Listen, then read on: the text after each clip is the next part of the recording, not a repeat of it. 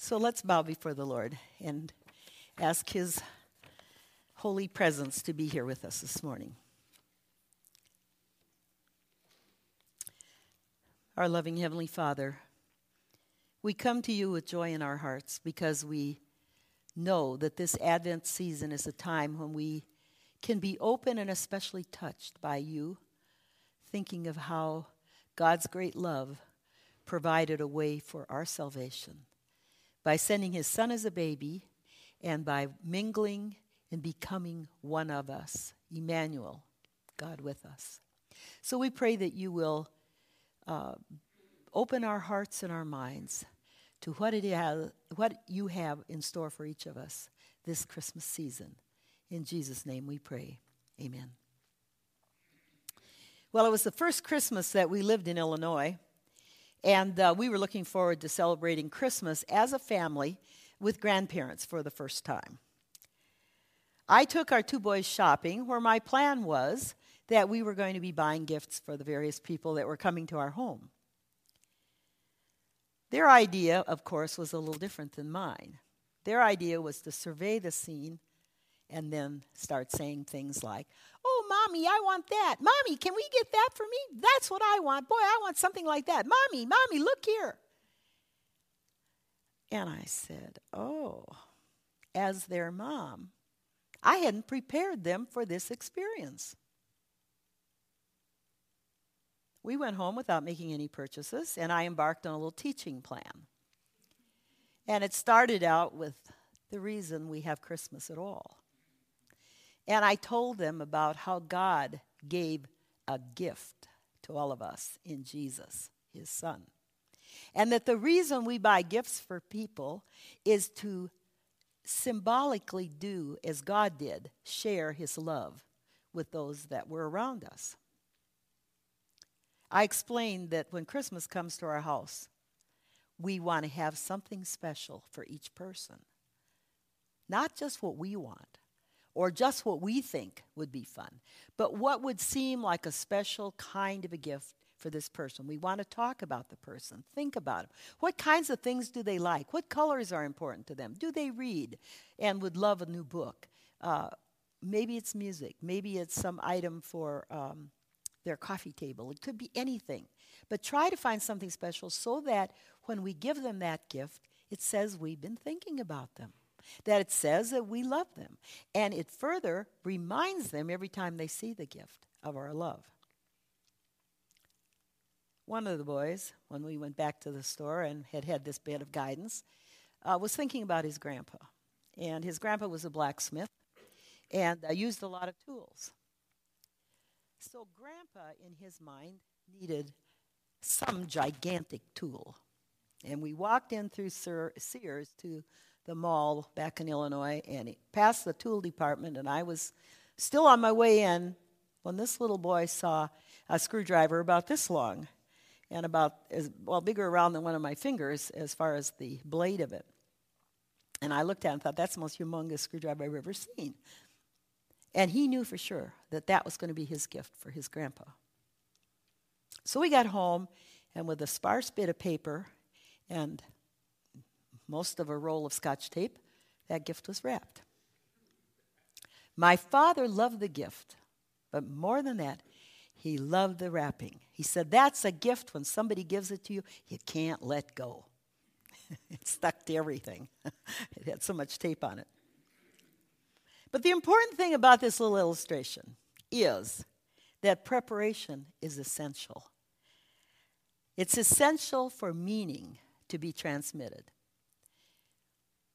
You cannot count on any kind of an automatic transfer, thinking about God giving His Son at Christmas time to walking into the mall at Christmas time. There's nothing that intersects. All we see and all we hear grabs our attention, and it grabs us at a very superficial and a very greedy place. I want it, and I want it. But gift giving at its best is modeled after God's gift. It shows our love and our thought. And so the season of Advent, we have 4 Sundays. 4 Sundays before Christmas, special time to prepare for Advent, for the celebration of God's greatest gift to us, his Son, Jesus Christ, Emmanuel, God with us. As Dan Clendenin says in his Advent essay in the Journey with Jesus website, we need to take in the fact that the sacred baby Jesus entered into our secular world, the eternal into the temporal, the heavenly into the mundane.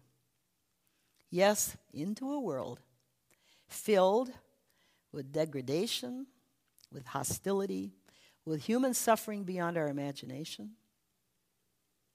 but one that was not so different from how our world is today, nor from the one in which the prophet Isaiah lived. Howard Pescott, in his Bible study book, Isaiah, Trusting God in Troubled Times, describes a bit about Isaiah's time.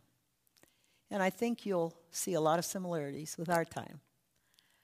Turbulent times when the Assyrian army was bent on expanding out further and further and building their empire larger and more cruel than any Western Asia had ever seen.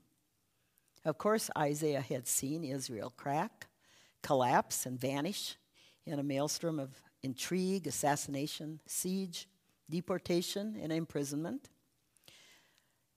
Isaiah was an esteemed citizen of Jerusalem. He spent 40 years in the corridors of power and challenged the king, Judah's leaders, and all the people to trust God. He was King Hezekiah's advisor. The leaders of Judah sought to have an alliance with Egypt as the Assyrians became even more aggressive. And Egypt had a new battle weapon, the cavalry. And that was thought to bring great strength to their army. Now others in leadership thought that was ridiculous, and they wanted to just make a deal with the Assyrians, thinking that that would spare them losses and defeat when battle began. But Isaiah's counsel was to wait on God and trust in him. Now, Judah's leaders thought that trusting in God would not be sufficient. And Isaiah didn't mince words. A.J. Motyer, in his commentary on Isaiah, says that Isaiah called that policy a ramshackle refuge of lies and death that would be swept away by a flood. That was prophesied in chapter 28. He called it a bed that was too short and a duvet that was too narrow, a recipe for a long and sleepless night of frustration. Isaiah said that the leaders of Judah were like a bulging wall that was just about to collapse and flatten, or a piece of pottery about to be smashed so thoroughly that there would not even be one tiny fragment left. The Egyptian cavalry, he said, would never produce victory, just a hectic flight into a desolate place. Isaiah spoke strong words, but he also lived them with a passion, and he lived them in tenderness before the people and the king. Isaiah encouraged the king to trust God, even when the campfires of the Assyrian army were right there. And that apparently invincible army was at their gates of their city. They could hear the crude and roaring threats of the Assyrian generals coming over the walls. But you remember, the entire army was destroyed as Isaiah interceded in prayer. Isaiah was a social critic. He remorselessly applied the yardstick of God's law to all he saw. He was a prophet who saw both the present and the future in an eternal light. He was a pastor and a shepherd, looking with compassion on his fellow citizens and feeding them by teaching them. And he was a poet, seeing the same things as others, but seeing them more fully, more deeply, and more sharply. The 100 pages of Isaiah's 40 chapters, of Isaiah, represents 40 years of faithful ministry. That even today, if you study the book of Isaiah, you will find a wonderful center of stillness, and strength and God's presence. So that's the backdrop from Howard Peskett. Let's read our text. We are going to look at Isaiah 64, the first 9 verses. Oh, that you would rend the heavens and come down, that the mountains would tremble before you. And when fire sets twigs ablaze and causes water to boil, come down to make your name known to your enemies and cause the nations to quake before you. For when you did awesome things that we did not expect, you came down and the mountains trembled before you. Since ancient times, no one has heard, no ear has perceived, no eye has seen any God besides you, who acts on behalf of those who wait for him. You come down to the help of those who gladly do right, who remember your ways. But when we continued to sin against them, you were angry. How then can we be saved? All of us have become like one who is unclean, and all our righteous acts are like filthy rags. We all shrivel up like a leaf, and like the wind, our sins sweep us away. No one calls on your name. No one strives to lay hold on you, for you have hidden your face from us and made us waste away because of our sins. Yet, O Lord, you are our Father. We are the clay, you are the potter. We are all the work of your hand. Do not be angry beyond measure, O Lord. Do not remember our sins forever. O look upon us, we pray, for we are all your people. Keep your Bibles handy because you might like to refer to them as we go on. And we're going to pull up themes out stanza by stanza of this poetic prayer from Isaiah. First off, in verses 1 to 3, he's really making a statement of a heartfelt wish. If only. Have you ever said that? If only I had known this or that, how much better something would have turned out to be.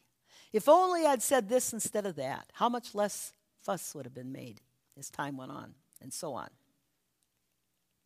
I had a friend in Illinois, Gladys, 4 children. I remember her telling me once about standing in the kitchen as her 4 children were eating breakfast, getting ready for school. Orange juice was dripping off the end of one table while milk was spilling at the other end. The other 2 kids were fighting over the box of cereal that only had 1 serving in it, and so on. And Gladys stood there and she said, this thought came to my mind. If only my kids would shape up, what a wonderful mother I could be. If only. Motyer, in his commentary on Isaiah, says that the rules of Hebrew grammar require an understanding of a past reference here.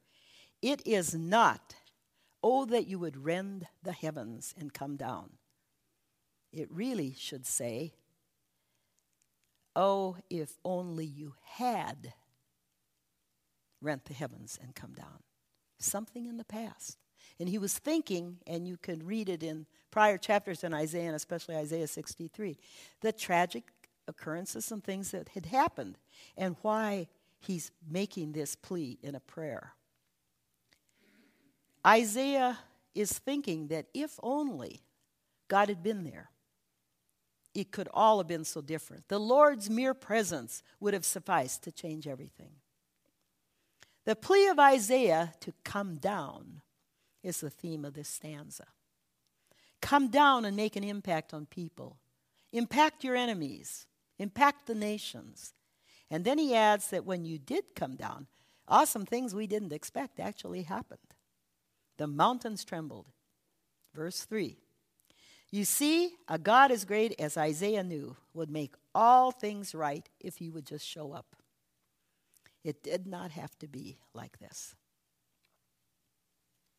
Now in verses 4 and 5, the if only has been replaced by maybe it's too late to hope. Why should God intervene for people like us? The hard questions come to Isaiah as he thinks about the tragic situation of all of life for the people of Israel. We probably identify with that despair too as we look around our world. Dan Clendenin talks about the Hallmark Christmas card. And he says, they're not authentic in the face of the reality of our world.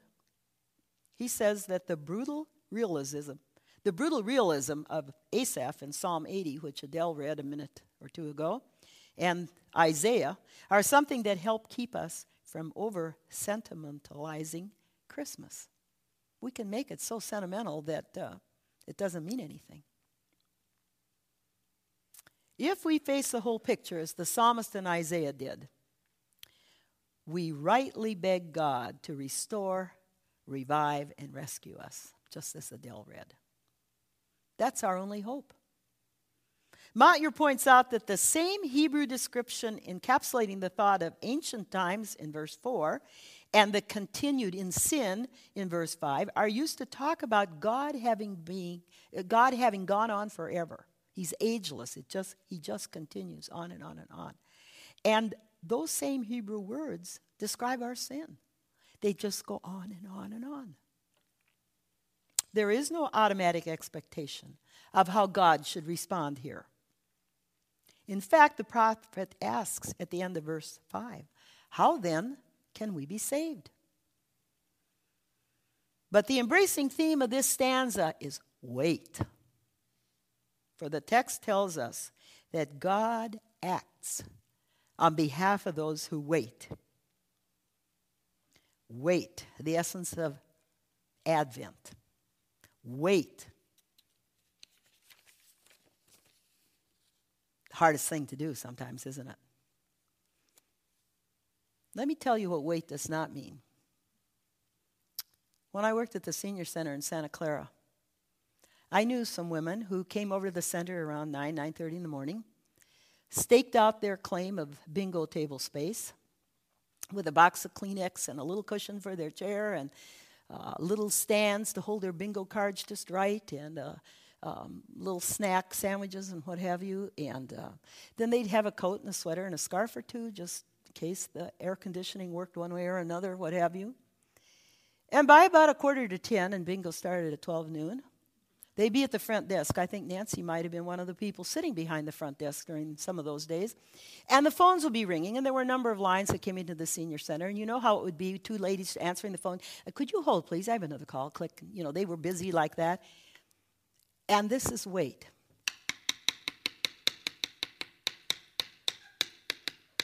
And you glare one to the other, to the other, to the other, as you tap your quarter on the counter so you can buy your cup of coffee, because you have to rush in to be ready for bingo in 1 hour and 45 minutes. That is not wait. That is obnoxious, explosive, passive aggressiveness at its worst. That is not waiting. Wait does not mean a passive, boring, vacuous thing. Wait, according to Motyer, is the exercising, and you get that word, exercising a patient, confident, expectant faith, simple in its unwavering trust in the divine promises.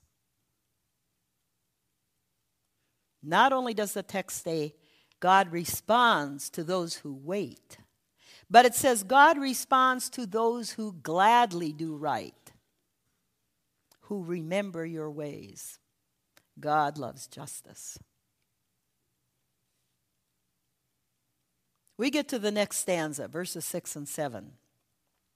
And see what really happens when God shows up. Remember in verses 1 through 3, if only you'd shown your face, God, how everything would have been okay, how differently everything would have turned out. Now God shows up.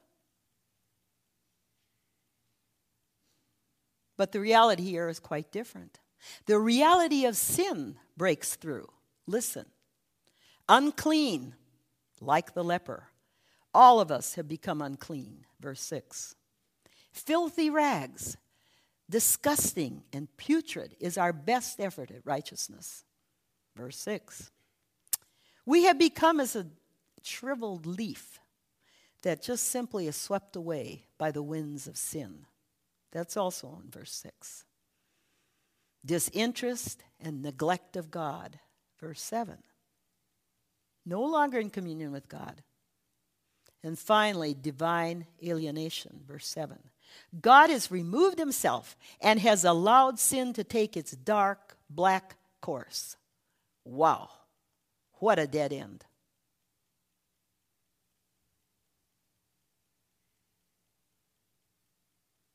But now, did you get that? That 3-letter word, but.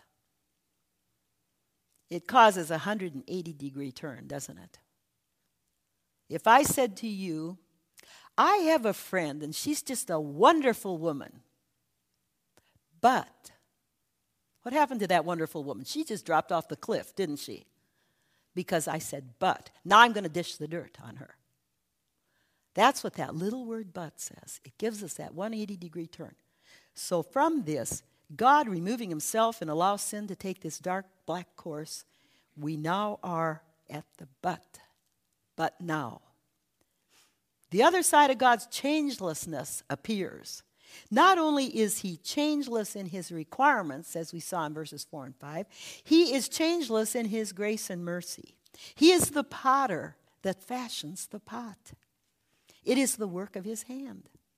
It simply exists because of the desire in the potter to make it. It has an unchanging relationship to the potter. And isn't that wonderful? As God's fallen and failing children or crackpots, we need to lay claim on that unchanging relationship we have with the potter, with God himself.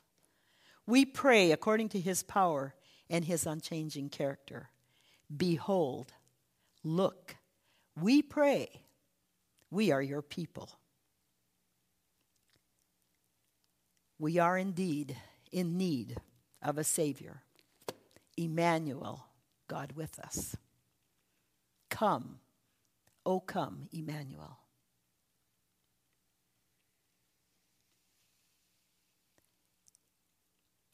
Our Heavenly Father, as we go through this Advent season, this season of preparation, this season of waiting for that wonderful celebration of the birth of Jesus Christ, we truly focus on the fact that preparation fits right there in the middle of waiting. Waiting for the celebration of Jesus' birth, so that anew and more completely we can rejoice in the joy, the wonder, the indescribableness of God's great gift in his Son, Jesus Christ our Lord. Amen.